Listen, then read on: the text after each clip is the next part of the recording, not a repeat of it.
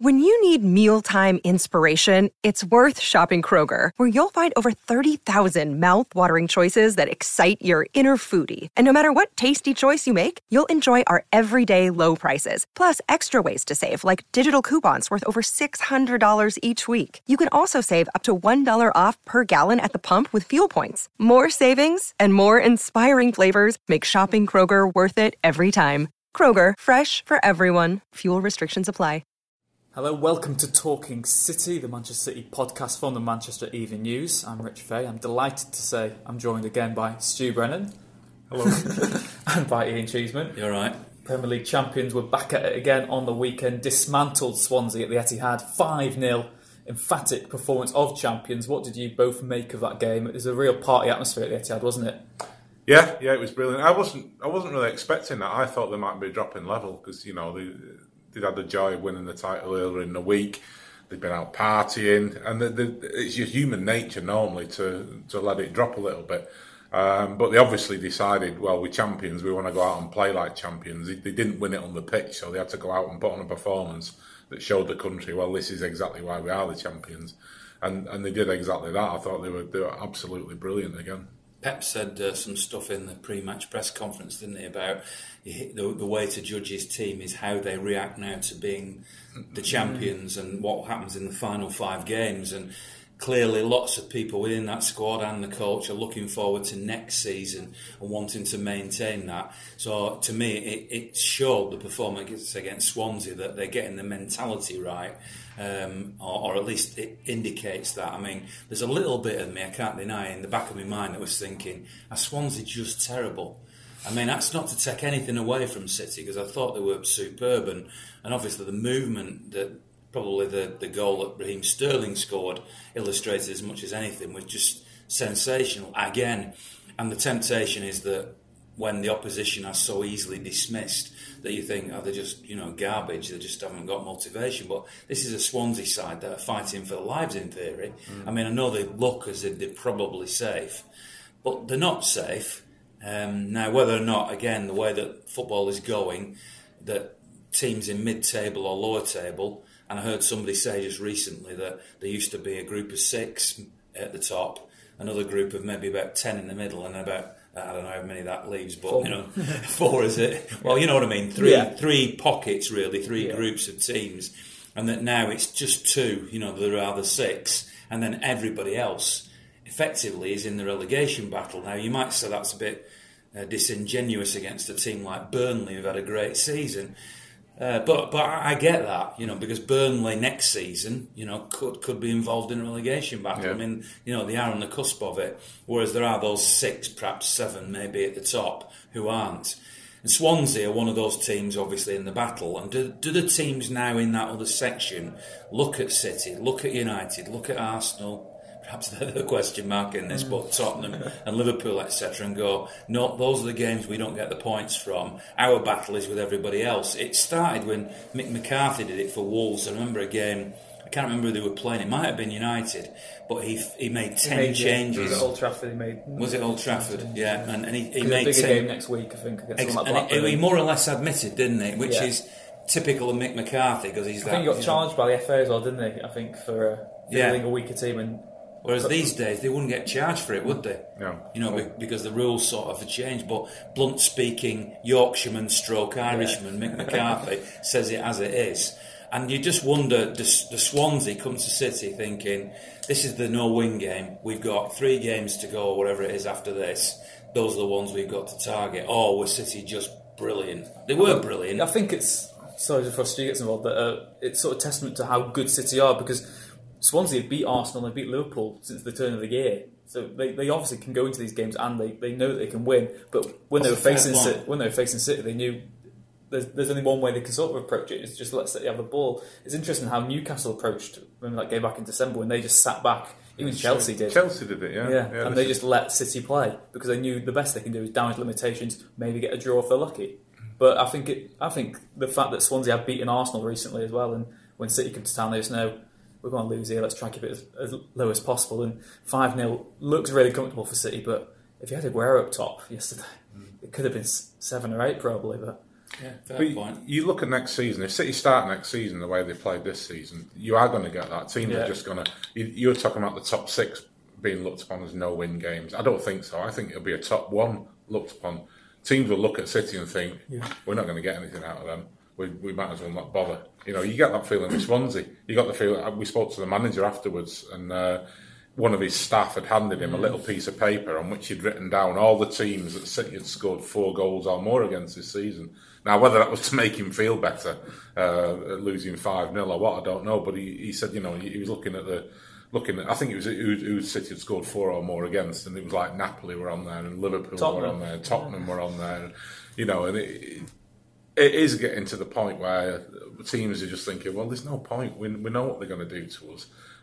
So if we can just sit in and maybe lose 1 or 2-0, that's the result. But you wouldn't do that. Teams won't do that going to Old Trafford.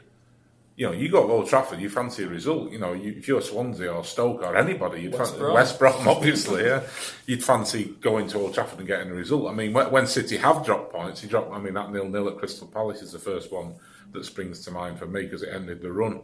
But when that happened, it was about City missing chances and City dropping the level a little bit.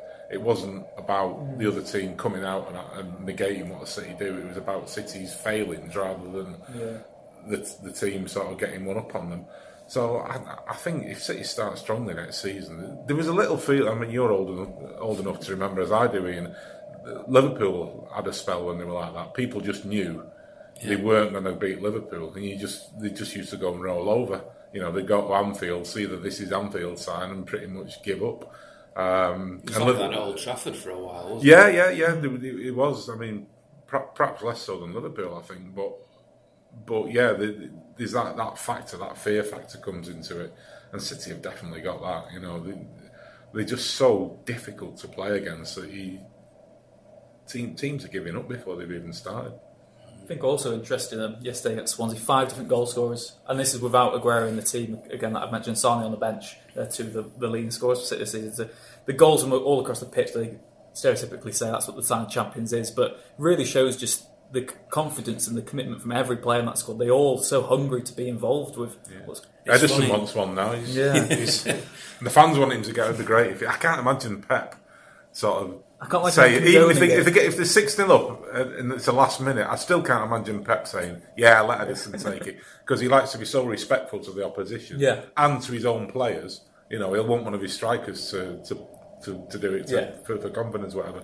But it'd be great, wouldn't it? We'd all love to see Edison have a shot. I'd like seeing Ben winning the top corner from 30 yards or something from a free Just to see him play outfield for the season would be a nice novelty. But again, it's one of those dreams. Because he's taking the mick, isn't it? Whoever the opposition are, it's taking the mick, and they're all, you know, they're all pretty much in it, aren't they? You know, they've all got things to play for. So you can't, you know, if you're Huddersfield or Southampton and he's struggling to stay up, and then they play Edison at left back. You wouldn't be happy, would you? Southampton could be down on the last day. That can't be the one time when you could justify it. If Southampton, well, isn't that rubbing the noses of it? Though? This is how bad you are, Southampton. We're playing our keeper at centre forward. We're still winning. I think the only way it would happen is if he took a penalty. So 5 minutes to go at Southampton. They've got relegated the game before. City are winning 3-0 and you get a penalty, that's the time to give it to them, isn't it? Maybe. But the disrespect thing. It's interesting the point you make though, Rich, about the different goal scorers, because you're going to, I know, obviously we know what the topics are going to be in this podcast, and one of them is going to be Salah versus De Bruyne, etc. And because City are not dependent on any one player, and I know during the course of this season I've had various debates with people talking about how crucial Fernandinho is. Obviously when Aguero got injured, that could have been seen as a crucial one. There was the possibility that De Bruyne against Crystal Palace was going to be out for a while. Maybe Sane as well. But the point is, any individual that you talk about, you sort of go, could they do without him? And the truth is that as much as all these players are valuable and are great players, City have proven that it isn't about any individual, that they can actually cope without any individual. They've done without Mendy all season, whatever.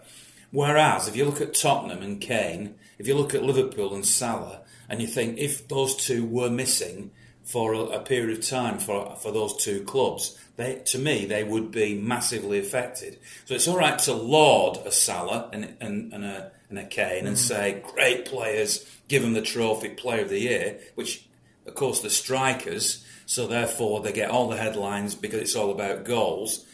So I'm going off in a slight tangent here by saying that sometimes the creative players, sometimes the key defenders and the goalkeepers don't get the credit they deserve. But nevertheless, all the goals, not all, but a lot of the goals scored by Liverpool and by Tottenham are scored by Salah and Kane. City don't depend on it. You're right to highlight it, which is great, because if you're the opponent, you don't just have one person that you have to prioritise to stop. And if you look at Kane's performances against City and then United in the semi-final of the FA Cup, he had very, very quiet games. Now, is that because he's off form? Some people have suggested he hasn't recovered from an ankle injury completely. Or is it just that the opponents look at him and go, if we stop Kane today, we stop Tottenham? Which is it? Yeah, well, I think what Pep Guardiola said earlier in the season, they called them the Harry Kane team, didn't they? Yeah, and that was a sly little dig, wasn't it? But it's become. I'm not sure it was. I don't think he was having a go at Tottenham. I think he was just sort of labelling them. You know, as they've got this player who does great things, who scores goals for them, and you know, I don't think he was saying they're a one-man team. But Pochettino wouldn't have said City, they're the Kevin De Bruyne team, as good as he is. They wouldn't. The other managers wouldn't say it like that, would they? Yeah, I think that's because City have so much abundance of talent, like you said. Though De Bruyne drops out the team, you've got Gundogan straight in there again. There's still 6 attacking players that you've got to be wary of that can get goals from anywhere. Whereas Liverpool and Spurs are more sort of catered towards their star men. They play around them and play to their strengths all the time. Whereas City have so many strengths that it's almost difficult to, like you said, to pinpoint that one man. And which is what makes them a better team. Although, of course, the counter-argument to that is that Barcelona have got Messi, Real Madrid have got Ronaldo. We all know that they're the two key players. So I've just shot my own argument down, really.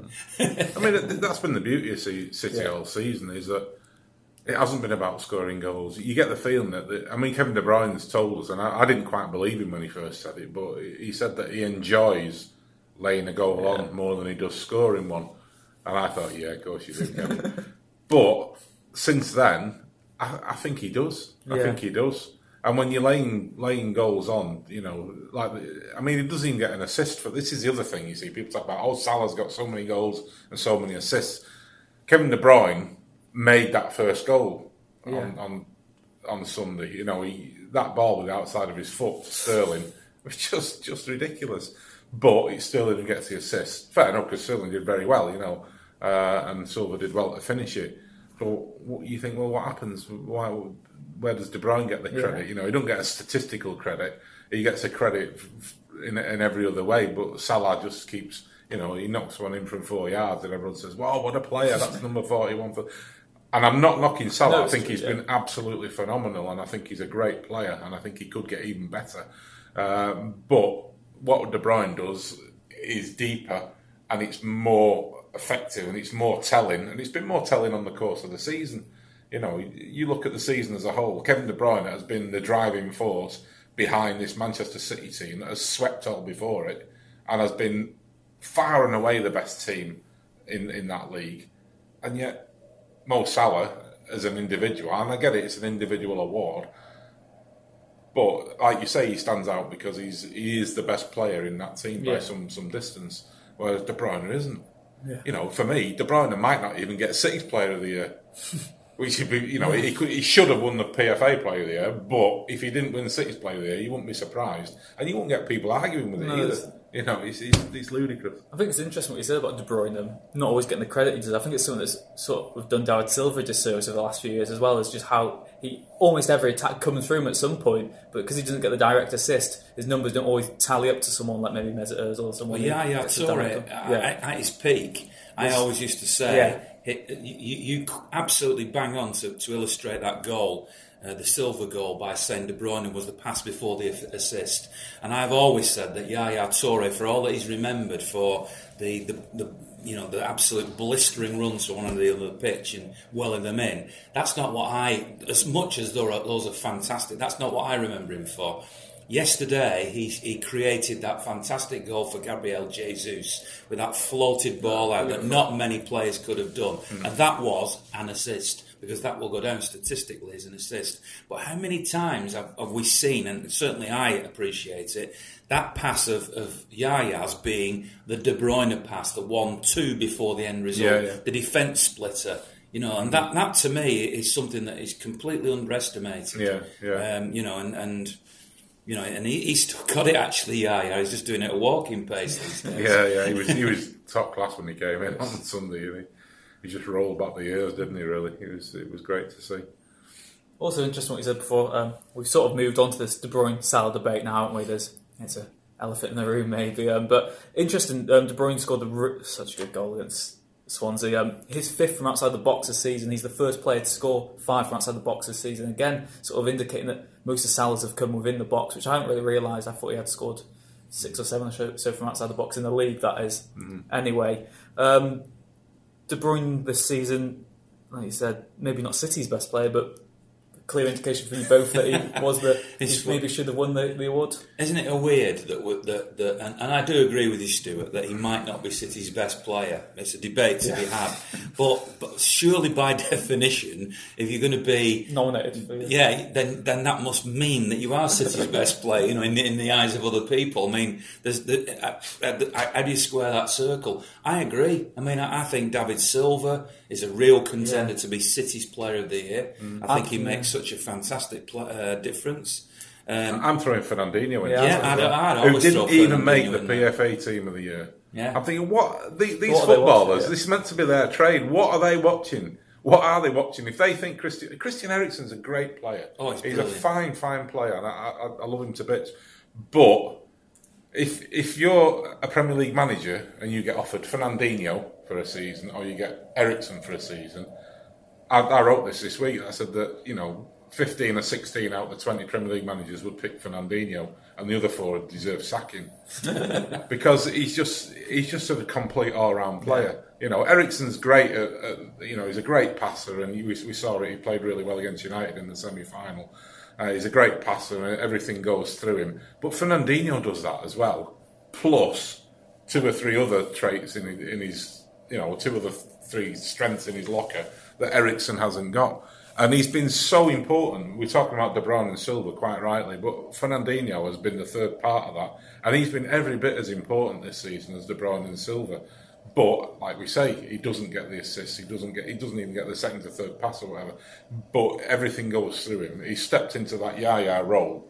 And for me, he does it better than Yaya. He doesn't do what Yaya did in terms of winning big games and, like you say, storming forward and putting in the top. He has done that. He has scored a couple of great goals this season. But in terms of everything going through him and being the heartbeat of the team, the one who gives it the rhythm and the fluency that it has, Fernandinho has been absolutely top class. I think he's been superb. For him not to be in the PFA Team of the Year is scandalous. I wouldn't disagree with you. I think the 3 of them, De Bruyne, Silva and Fernandinho, I find almost impossible to split. The only thing I would say was I think Christian Eriksen personally is Tottenham's best player.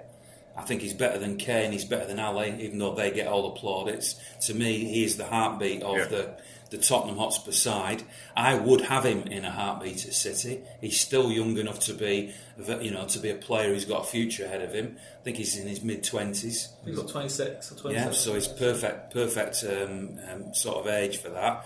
I would have found, if I'd have been picking the PFA Team of the Year, a place for Eriksen and Fernandinho. That's the only place I would disagree with you. I wouldn't pick one or the other. I'd have left somebody else out instead, because Eriksen, I just love him to bits. Right. It's interesting what you said there as well, that in terms of the team, that Aguero got in front of some of City's other attackers, and that it's great to see Leroy Sané win Young Player of the Year, but lots of City fans will say maybe Raheem Sterling has had a better season than Sané. For me. I mean, Sterling had a great game yesterday.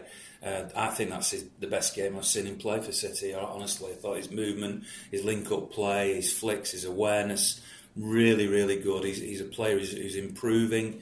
You can see it week by week. Whether that's all down to confidence, whether it's down to Pep Guardiola, I don't know. But I can see the improvement and the development. We have a mutual friend, Stuart and I, not the biggest of Raheem Sterling fans himself, and I wonder whether he will now change his mind. Knowing him as I do, no, he won't. He won't. No, but I can see a huge improvement in Raheem Sterling. But I still think that Sane, even though both players, Sterling and Sane, have levels of inconsistency due to perhaps their age, I still think Sane has been the one I would have picked out for that award. So I'd agree with that award. Mm. Yeah, I don't think there's anything to choose between them. They're so different in the way they go at the game. I mean, I as somebody who used to play full-back in junior football, I always look at wingers and I always sort of think, which kind of winger would I rather play against? And I think Sterling would have been my worst nightmare, because it's the old thing about nobody knows what he's going to do. He's not got a clue what it is. With Sane, you can predict it. Yeah, you can predict it to an extent. You can't stop it, but you know know what pretty he's much what he's going to do, and you can sort of do something about it to an extent. But Sterling's just sort of, I think haphazard was the word, wasn't it? That I've sort of used this season frequently about Sterling. He's just sort of helter-skelter. He's all over the place, and is he going left? Is he going right? Is he going to miscontrol it? Is he going to slice it into the crowd? Is he going to put it in the top corner?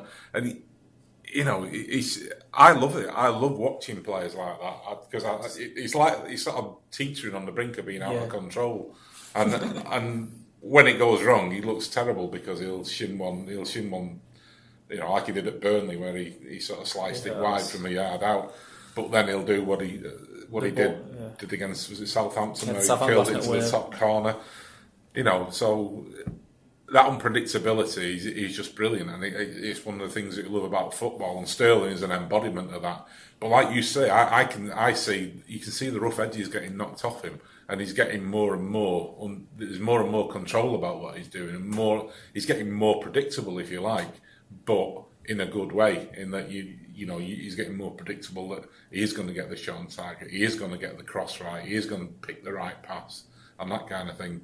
And if he's improving like that, Sane's improving. This is what's frightening. This City team are young, and they are still improving. Jesus is another one.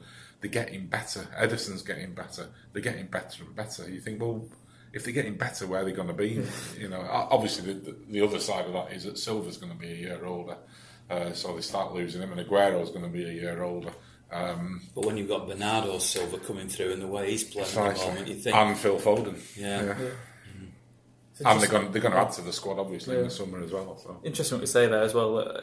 Going into the summer, which young player wouldn't want to sign for City now as well? When you've seen just how far they've developed under Pep Guardiola, how much trust he has in his squad as well. Interesting couple of points you made there as well about the aging squad.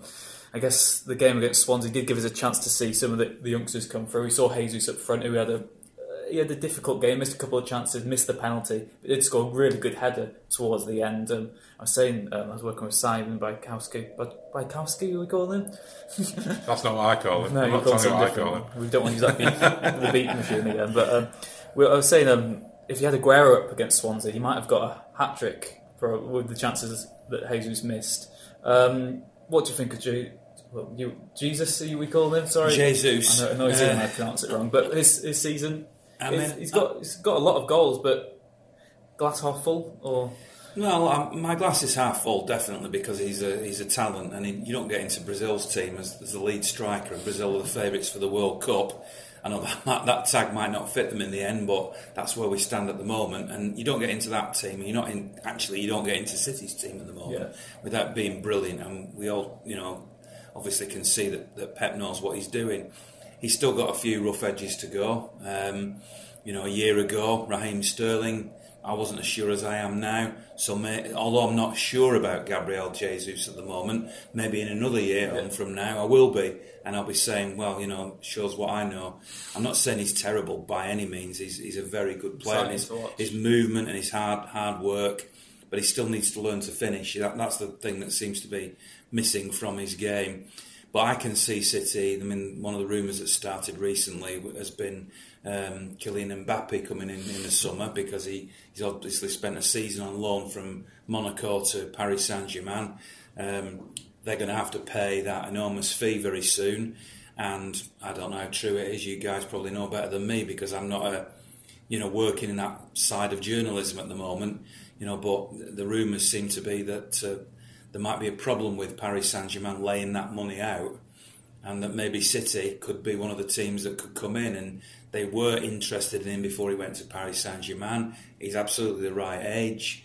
He obviously has 2 former teammates at City in Mendy and Bernardo Silva. It feels as if he might be a bit of a Pep Guardiola player that can be moulded. So I wonder if that might be something that will happen, but that's just me wildly speculating, really. Yeah. Well, it is wildly speculating. There's nothing to suggest. I mean, the deal is done. PSG. It's just whether they UEFA are looking at them for financial fair play. If they fall foul of that, they might be up in the air again. But I don't think City will be putting any eggs in that particular basket. Just going back to Jesus, I just feel with him, he's a young player. Everything has gone his way since he stepped into the first team at Palmeiras. He started scoring goals. Everyone was raving about him. He was the main man as Palmeiras won the Brazilian title. He was a big hero to their fans. He then goes into the Brazil under-23 team, wins an Olympic gold medal on his own patch. He's big pals with Neymar. Everything's going great. He steps into the Brazil senior team, scores goals. He's got about 8 goals in 10 games or something like really that. Good record. Everything was going right for him. Then he came to City, had a brilliant start at City. Everyone was raving about him. Wow, City have found another huge talent here. And then he gets injured, and he's out of the team. And then he comes back at the end of the season again, does well into the next season, injured again, and he's having setbacks. These are setbacks. He didn't play very well at the start of the season. Then he got the injury, and he's not reacted particularly well to the setbacks. And I just think that's what it is. He's finally learning that in football there's another side to it. Things that it's not all cake and wine and roses. There is a side to. Notice I'll put cake first in there. Yeah, which is something we enjoy a lot on the away trips. Yes. So suddenly he's been knocked back, and he's had to start again, if you like, and come good, and he's got to prove he's fit to be in the team. And I think that's what he's doing. I think you get that with young players. Every young player plateaus at some point. You don't get a young player who just hits an upward curve and just keeps going. They'll have a plateau, and that's when they learn. That's when they'll learn more than and Pep knows that, and he'll be taking him to one side and having a word in his ear. And I don't think he's been that bad. I mean, the fact that he's carried on scoring goals tells you something. And I thought he did all right yesterday. I thought some of his movement and some of his touches and his sort of link-up play was good. He scored a good goal. It's a shame that the penalty didn't go in, but there you have it. Aguero misses penalties as well, doesn't he? But I think he's a top talent, and he's got rough edges, as we say. We were talking about with Sterling and Sane. If he does knock those rough edges off, I think he'll be a supreme international star. Yeah, it's interesting as well what you said there about how he drifts out wide, finds his pockets of space, brings others into the game. He's more than just a goal-scoring threat like Aguero is. Aguero is just a goal-scorer by trade, whereas Jesus is maybe a new sort of generation of striker that does a bit more than just score goals. Not as lethal in front of goal, but... Well, he's forced Aguero to do that as well. Aguero does a lot more of that. It's a good competition they've got between each other, isn't it, really? Healthy. Yeah. Pepper's pretty much said to Aguero, look what he's doing, this 19-year-old kid who's just taking your place. You need to do them more of that. And Aguero's risen to the challenge, to be fair to him. And he's become that player who drops deep and picks the ball up and plays people in as well. So, yeah, I mean, he's had that effect on Aguero. And, the pair of them are rubbing off on each other, and that's great to see. Another player who featured a youngster, Phil Foden, came off the bench. I knew in earlier podcasts, you've said you want to see the best from him, but you're still not exactly sure how good he's going to be. Were you encouraged by his performance? There were a couple of little moments in the game. I mean, it was only 15 minutes or so. There was one little run that he did, and that cross to the back post that was just top class. There's no doubt he's got energy and he's got he's got commitment and he looks as if he's not overawed by it. But you've got to see him play in games and influence games. And sometimes it feels to me as if he's coming on and holding his own, but he's not actually changing the game or influencing the game. Now that was an exception, and if we see more of that type of thing in games as we go along, then I'll absolutely be convinced, because he was top quality. Maybe he needs to score a goal somewhere that takes him to another level. Still seems physically very small, but then, Lionel Messi's pretty small, isn't he? Maybe it's not so much the height; it's just the sort of bulking up a bit. Maybe he spends the summer on the weights or something. And but he is only 17 as well. Yeah, he's God. What I wish. What talent that is! Yeah, 17-year-old. Wow, I wish I was playing for the again. Premier League champions. I know what I know now, anyway. And I guess what you say then, maybe he'd benefit from starting a game in Foden rather than coming on when the game's already won and you're playing against opponents who are just sort of sitting back. Sure, he will. I mean, I'm still. What's his position? I mean, I'm not completely convinced of where he's going to play. Some people have said he's the new David Silva. Yeah, I think that's his role. I mean, it's the hardest role on the pitch. I mean, Silva makes it look easy, but it's the hardest position at City. De Bruyne has got the advantage that he gets the ball in space nearly all the time. He's driving forward. He's the man who picks the ball up and drives it forward into space that's already there. Silva nearly always gets the ball in with players around him, and that's to deal with it. And that's what. And the fact that we saw Foden doing that, he's happy to do that. He's always done that since being a kid. He's quite happy to get on the ball. He trusts himself. It was interesting. I've just been writing a piece about it now that on Match of the Day. Kevin Kilban and Julian Lescott talking about him, and they said exactly that. The thing that impresses them is the fact that his teammates trust him to have the ball. They'll give him the ball in the same positions as they'll give David Silva the ball. They know David Silva will not lose that ball, and they trust Phil Foden to do the same. Yaya in particular, they've got a bit of an understanding. You going all the way back to the first time they played, if you remember, out in Houston when United played City in that pre-season friendly. And everyone was raving about Foden. It was Yaya who was looking for him all the time. He was pinging little balls into him, and he did one particular turn away from Herrera. And the fact that his teammates trust him like that shows he's doing it in training as well, and they know, we can give it him there. He's not a problem. We know he's good enough to deal with this. And he's not always going to come off, but that's when his mentality comes in. If he's strong enough mentally to think, it didn't come off that time, but it will next time. And I think we saw signs yesterday that he's at that point, because his recent performances, he's come on and he's tried things and they haven't worked, but he's carried on trying them. And yesterday they did come off for him a little bit, and that's where you start to grow. I think that's what now he's thinking. It didn't come off for me before, but this time it did. So next time, if I do it this way, and that's progression. That's a progression, and it's still not easy. He's still not made it by a long, long shot, but he's getting there. There's still 4 games to go. I'm sure what you're saying, Rich, about him starting games will happen, don't you think? In one of these 4 games, and I'm a bit of a fan of Brahim Diaz as well, so I'd like to see him get some time on the ball, maybe even start a game as well, just to see what he can do over a longer period and in the team, because what you don't want is City will go on pre-season and by definition, because of the timing of the pre-season trip this year, most of the first team players won't be there, so you'll see a makeshift team in the nicest possible way.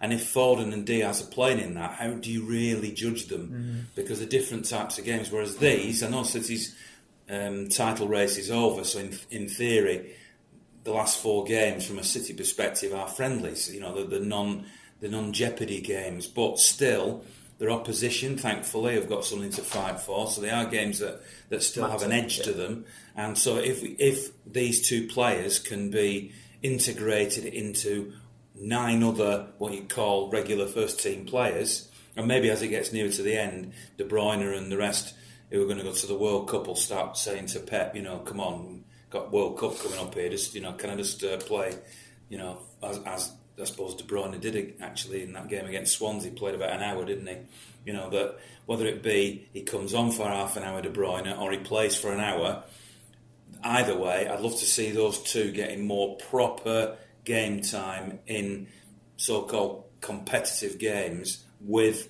good quality players around them and not a makeshift team. Because Foden started the game at Shakhtar Donetsk, didn't he? Yeah. Left wing back. Yeah. Well, yeah, first of all, he was out of position. And secondly, it was absolutely a dead rubber. City could only finish top of the group. So, and you know, the game, I mean, I was there and the game just didn't feel like a normal game. And I want to see a proper normal game with players playing in it then we can start to make a judgment. Interesting as well, in these last 4 games, we expect to see more from Benjamin Mendy. He made his long-awaited return. It's fantastic to see. Probably the loudest reception of the whole day. There was standing ovation from everyone in the stadium as he came on to replace Fabian Delph. What did you make of Mendy's performance? I know it's difficult to say. There was a few loose touches, but he looked fit and healthy and raring to go. Yeah, I think people behind me were saying, and what were they expecting? Everyone's roaring for him to come in. And look at him, he's useless. He's been rubbish. I think he's been out for 7 months. His touch is not going to be right. You know, to judge him on. And not only that, shortly after that, he then put in 2 really great crosses, which is like a big part of his game. But, you know, it's just about... The reason he put him on for the final 15 minutes is because City had won the game and they wanted to give him some minutes on the park. And that's how you get your touch back and that's how you get back up to speed. So that's what it was all about. I mean, I must say that I thought it was a great reception for him, a great ovation. But part of that, I thought, was an appreciation of Fabian Delph as well. Yeah. Because I thought Delph was outstanding. I thought he's really come on season as well. I think he has been all season. I think he's got better, but I thought yesterday was one of his best games as well. I mean, I spoke to Mendy after the game, and I asked him about that. I said, you know, what about getting your place back? And he started laughing. He said, yeah, I think Fabian's going to take my place. I might not get it back again. And he was only half joking. Yeah. I think he was only half joking because for me, you know, Delph is now being talked about as a left back, even though for me he could still do a job in midfield. He's good enough on the ball, but he's made such a success of that position that you know, I think he's real competition. He's not just a stand-in, and I don't think he'd be happy being a stand-in. I think that Delph is now competition for Mendy, and he gives something different because he, you know, Mendy's all about getting up and down that left wing. But if Pep wants a left back who cuts inside and causes an overload in midfield and he's able to play, you know, that's why Delph has been such a success in a lot of ways because he is a natural midfielder. When he goes inside, it's natural. You know, we saw last season Zabaleta and Clichy doing it. Zabaleta's a very clever footballer, but it wasn't natural to them. You know, it's something they've never done before in their career. Whereas Delph is being asked to do something. He's being asked to move into a position where he feels completely comfortable because he's played there all his career. So he's become another option. I don't even think he's deputy to Mendy anymore. I think there are two left backs at Manchester City. Whether he's happy about that, we've not had a chance to speak to him properly about it. But that's something I'm going to try and do before the end of the season. Just collar Fabian and say, look, you know, how do you feel about this? Because for me, if I was England manager, I'd play him at left back. It'd be different playing for England because England are going to be on the back foot, and it's different being left back in a team that's having to defend. City are on the front foot all the time, so it's a totally different role. But you know, from what I've seen, Delph is as good as any left back in the Premier League. Yeah, you think back to those big games. Well, that pivotal win at Stamford Bridge early in the season was when Delph, I think, made his first start at left back, and he was so good in that game. He really controlled the whole manner. That was a pivotal win in City's eventual title success. Another player who started yesterday off the bench, we mentioned him before, Yaya. Fantastic to watch him doing that. He rolled back the years. That assist was beautiful for Gabriel Jesus. 4 games left maybe for City fans to appreciate the talent they've got. The legend, Yaya Toure, where does he rank amongst City's greatest ever players? Well, first of all, I'd say, and I'm sure City will get this absolutely right because these days they get more right than they get wrong, and they gave Zabaleta a really great send-off. The Brighton game, obviously the Huddersfield game, which is the next one, is going to be the trophy presentation. The Brighton game to me has to be a celebration of Yaya Toure, and I know that Pep will want to pick his strongest team, and then it would be disrespectful, and Brighton have still got stuff to play for. But I'd love to think that Yaya Toure will actually start that game against Brighton, and that will be his final home game in front of the City fans. I don't expect him to carry on beyond this season.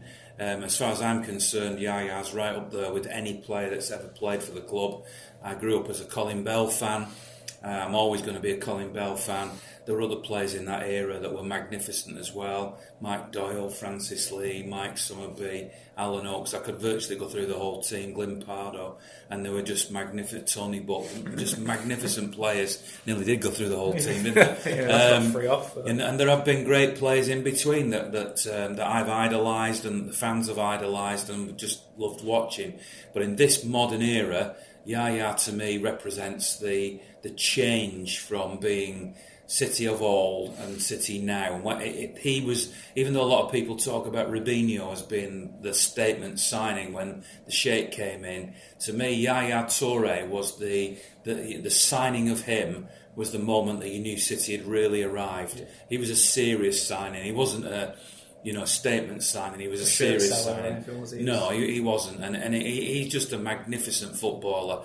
And it seems that despite the fact that he's had a lot of bad publicity, and there are some sections of City fans who perhaps have had their judgment of him slightly affected by his agents, despite all that cake business and all that rubbish. The fact is that Yaya Toure himself has always said and done, in my opinion anyway, the right things. And what he's done on the pitch has always been right. He has been a big game player.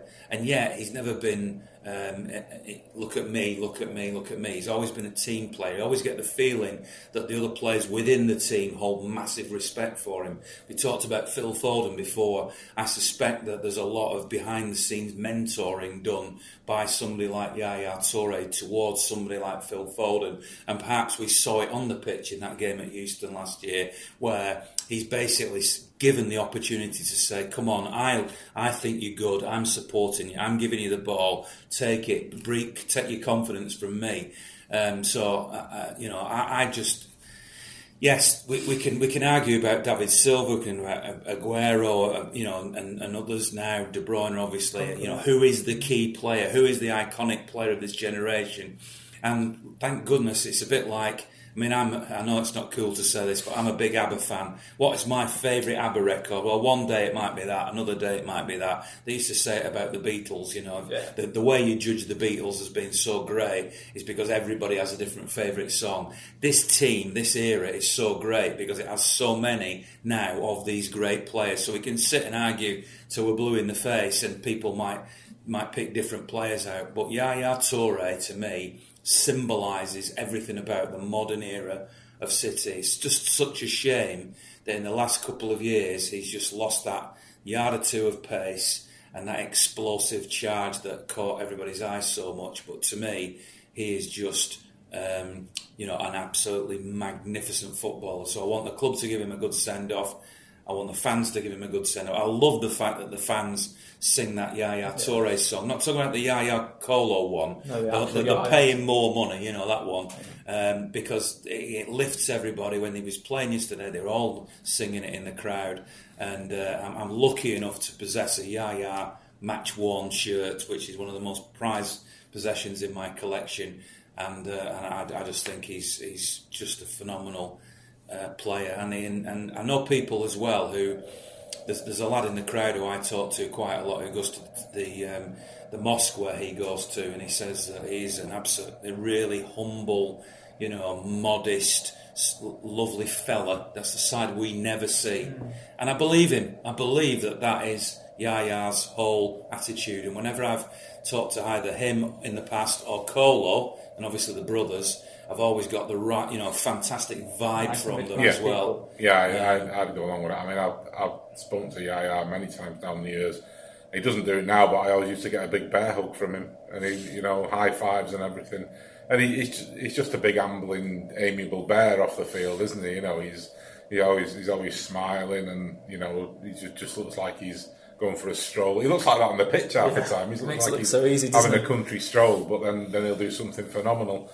I think the best way I've ever heard it put was by a City fan who, when we played at Bournemouth, when City played at Bournemouth last season, and I was down there, and after the game we were staying over, and I went for a drink, and I met him. He's a friend of a friend, and I was having a drink with him in the bar, and he said that Yaya Toure is the greatest City player in the club's history as far as he's concerned. But David Silva is the best player, and I thought that was a perfect way of putting it. Yeah. You know, David Silva because of the consistency he brings, but Yaya is the one who, in the big moments, has stepped forward and produced. You know, he's come up with something, and I think that sums him up. I think the club is going to be poorer for his going. And talking about, I mean, the fans who talk about his agent Sully, and you've got to remember that. Yeah, I mean, even that is a strange situation, because I've spoken to people who are quite close to Yaya, and the reason he's stuck by that agent is because when he was a kid, he moved. You've got to think this is a lad coming out of Africa and coming to Europe. He doesn't know anybody. He doesn't, you know, is he being exploited? Is he whatever? He ended up at Mekhler Donetsk, and Dmitry Seluk I think he was a director or he was a club official of some kind. And Dmitry Seluk took this, I think he was about 19 Yaya at the time. He took him under his wing. He invited him to his family home. He was feeding him. He was looking after him. Now, whatever you think your motivation might have been, he might have been thinking this lad's going to be great, and I'll get my hooks into him.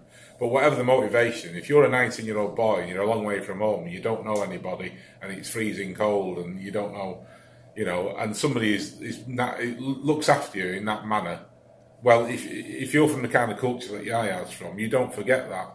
And that's the way it's been portrayed to me, that Yaya's always remembered the way Dmitry Seluk treated him in those early days and looked after him. He took him on as his agent, and we all know that as an agent, he's a complete car crash. You know, he's dropped Yaya in it so many times. But I've also spoken to people at City about it. I mean, I'm talking about right at the top. I spoke to the chairman, I spoke to the chief executive about that relationship, and they always laugh it off, and they say they've always seen Yaya and his agent as two separate entities, and dealing with the agent is a complete nightmare because, you know, we know what he is, but dealing with Yaya is different again. He's so professional, he's so polite and courteous. You know, he doesn't go around moaning about not getting birthday cakes. That's just something that Seluk came up with. And he said if you watch him in training, he's always at the front of the runs. He trains harder than anybody else. I mean, I don't know if that's still the case now, but this is going back like 18 months, 2 years ago. He was still training harder than everybody else. And they said, we see them as two separate entities, you know, and perhaps that's the way the fans should see it. He's got an agent, but I've gone over the reasons why he's so loyal to that agent. And the fans are saying, you should get rid of him, but there are good reasons why he hasn't got rid of him. And for me, that says a lot about Yaya's character, the fact that he's loyal. Loyal to somebody who perhaps at times didn't deserve that loyalty, but nevertheless, in his head, this is someone who looked after him, and there we have it. And if you divorce the two and you just look at Yaya, I mean, the man that I've known and the footballer I've been watching, absolutely legendary, and a good man, a great footballer, and like you say, he needs to have a proper send-off, and I hope City do get it right. Yeah, it's almost a good point to end on, but there is one more point, and it will be nice for him, well, like we said, to see him as much as we can before the end of the season. We've got that chance on Sunday against West Ham, the London Stadium. It'll be a nice trip to London for you both, I'm sure.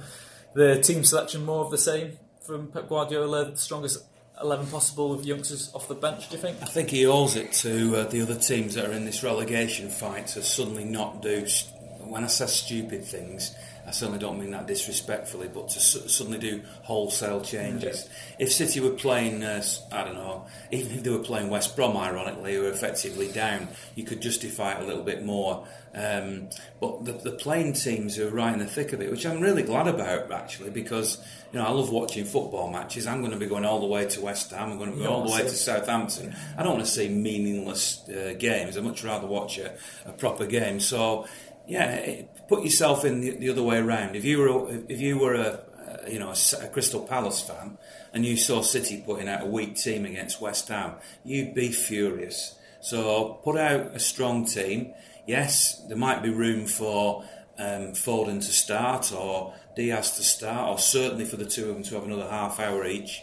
But I wouldn't just make wholesale changes and, you know, suddenly and again, this sounds disrespectful to him, but if you suddenly started picking Bravo for 2 or 3 games, and you started to make these wholesale changes, that's when I'd feel a bit uncomfortable. And anyway, all these records are there to be broken, and City fans keep saying to me, we want to win all these, we want to get 100 points, we want to, get the most wins in a season, most away wins in a season. Well, yeah, great, go for it. And then it's even harder to get those targets next year. And you know what Pep's like? I want to beat whatever we do this year, next year. Great, get 100 points and let's see you beat that next year. Perfect, isn't it? Yeah. I think they will keep playing strong teams, because if you're those players, if you come off the field yesterday and you want more, you want to go out and do that again. Yeah. You get to next Friday, Saturday, you'll be champing at the bit. I want to get out there and do that again, because it's great, I played football at a much lower level, but when you've had a good game, you can't wait for the next game, can you? It's not like you're thinking, I've got to play again next Sunday. No, you want to get out and do it all over again. And they've only got, they've got Brighton midweek, but it's 1 game a week now till the end of the season. So just keep playing it. Obviously, you make little tweaks. Like I think Sane should come in, and maybe Danilo started over Walker, didn't he? Yeah. Bring Walker back in. Maybe. But there are players who need games. Jesus is a good case in point. Bernardo Silva hasn't played all season. I don't think it'll harm him to get a few games together. What was the deal with Stones yesterday, by the way? Was he injured? Or? Yeah, he's injured. Yeah, right. Yeah. Is he likely? Could he be available next week? I don't know until we speak to Pep later in the week. We'll find out. Yeah, Fernandinho will come back in, presumably. Fernandinho, yeah. Well, he's been suspended for 2 games, so it's only fair he comes back in. But he's a player who has needed rest at this time of the season in the past. And I think it'd be worth. I suspect that Pep will sit down with Fernandinho and say, "How are you feeling?" Because you've got the World Cup coming up. If you wanna just be used sparingly in these last few games, but Fernandinho will have been sitting in the stand on Sunday thinking, "Oh, look at the way they're playing. I want to be out there. I want to be out there." So why not just go out and let them play, and just show the Premier League that they can do it. And if they do that and break all these records, well, even better. Yeah, sounds like a exciting. I can't wait to get in the car. Let's go down to West Ham.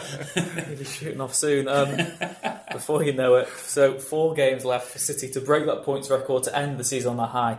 Maybe even that perfect farewell for Yaya Toure. Yeah. We shall see this time next week when you come back from that long trip to London just how exciting it was. Another win maybe for City, and they're not done yet, which is the exciting thing. The Premier League champions hungry for more.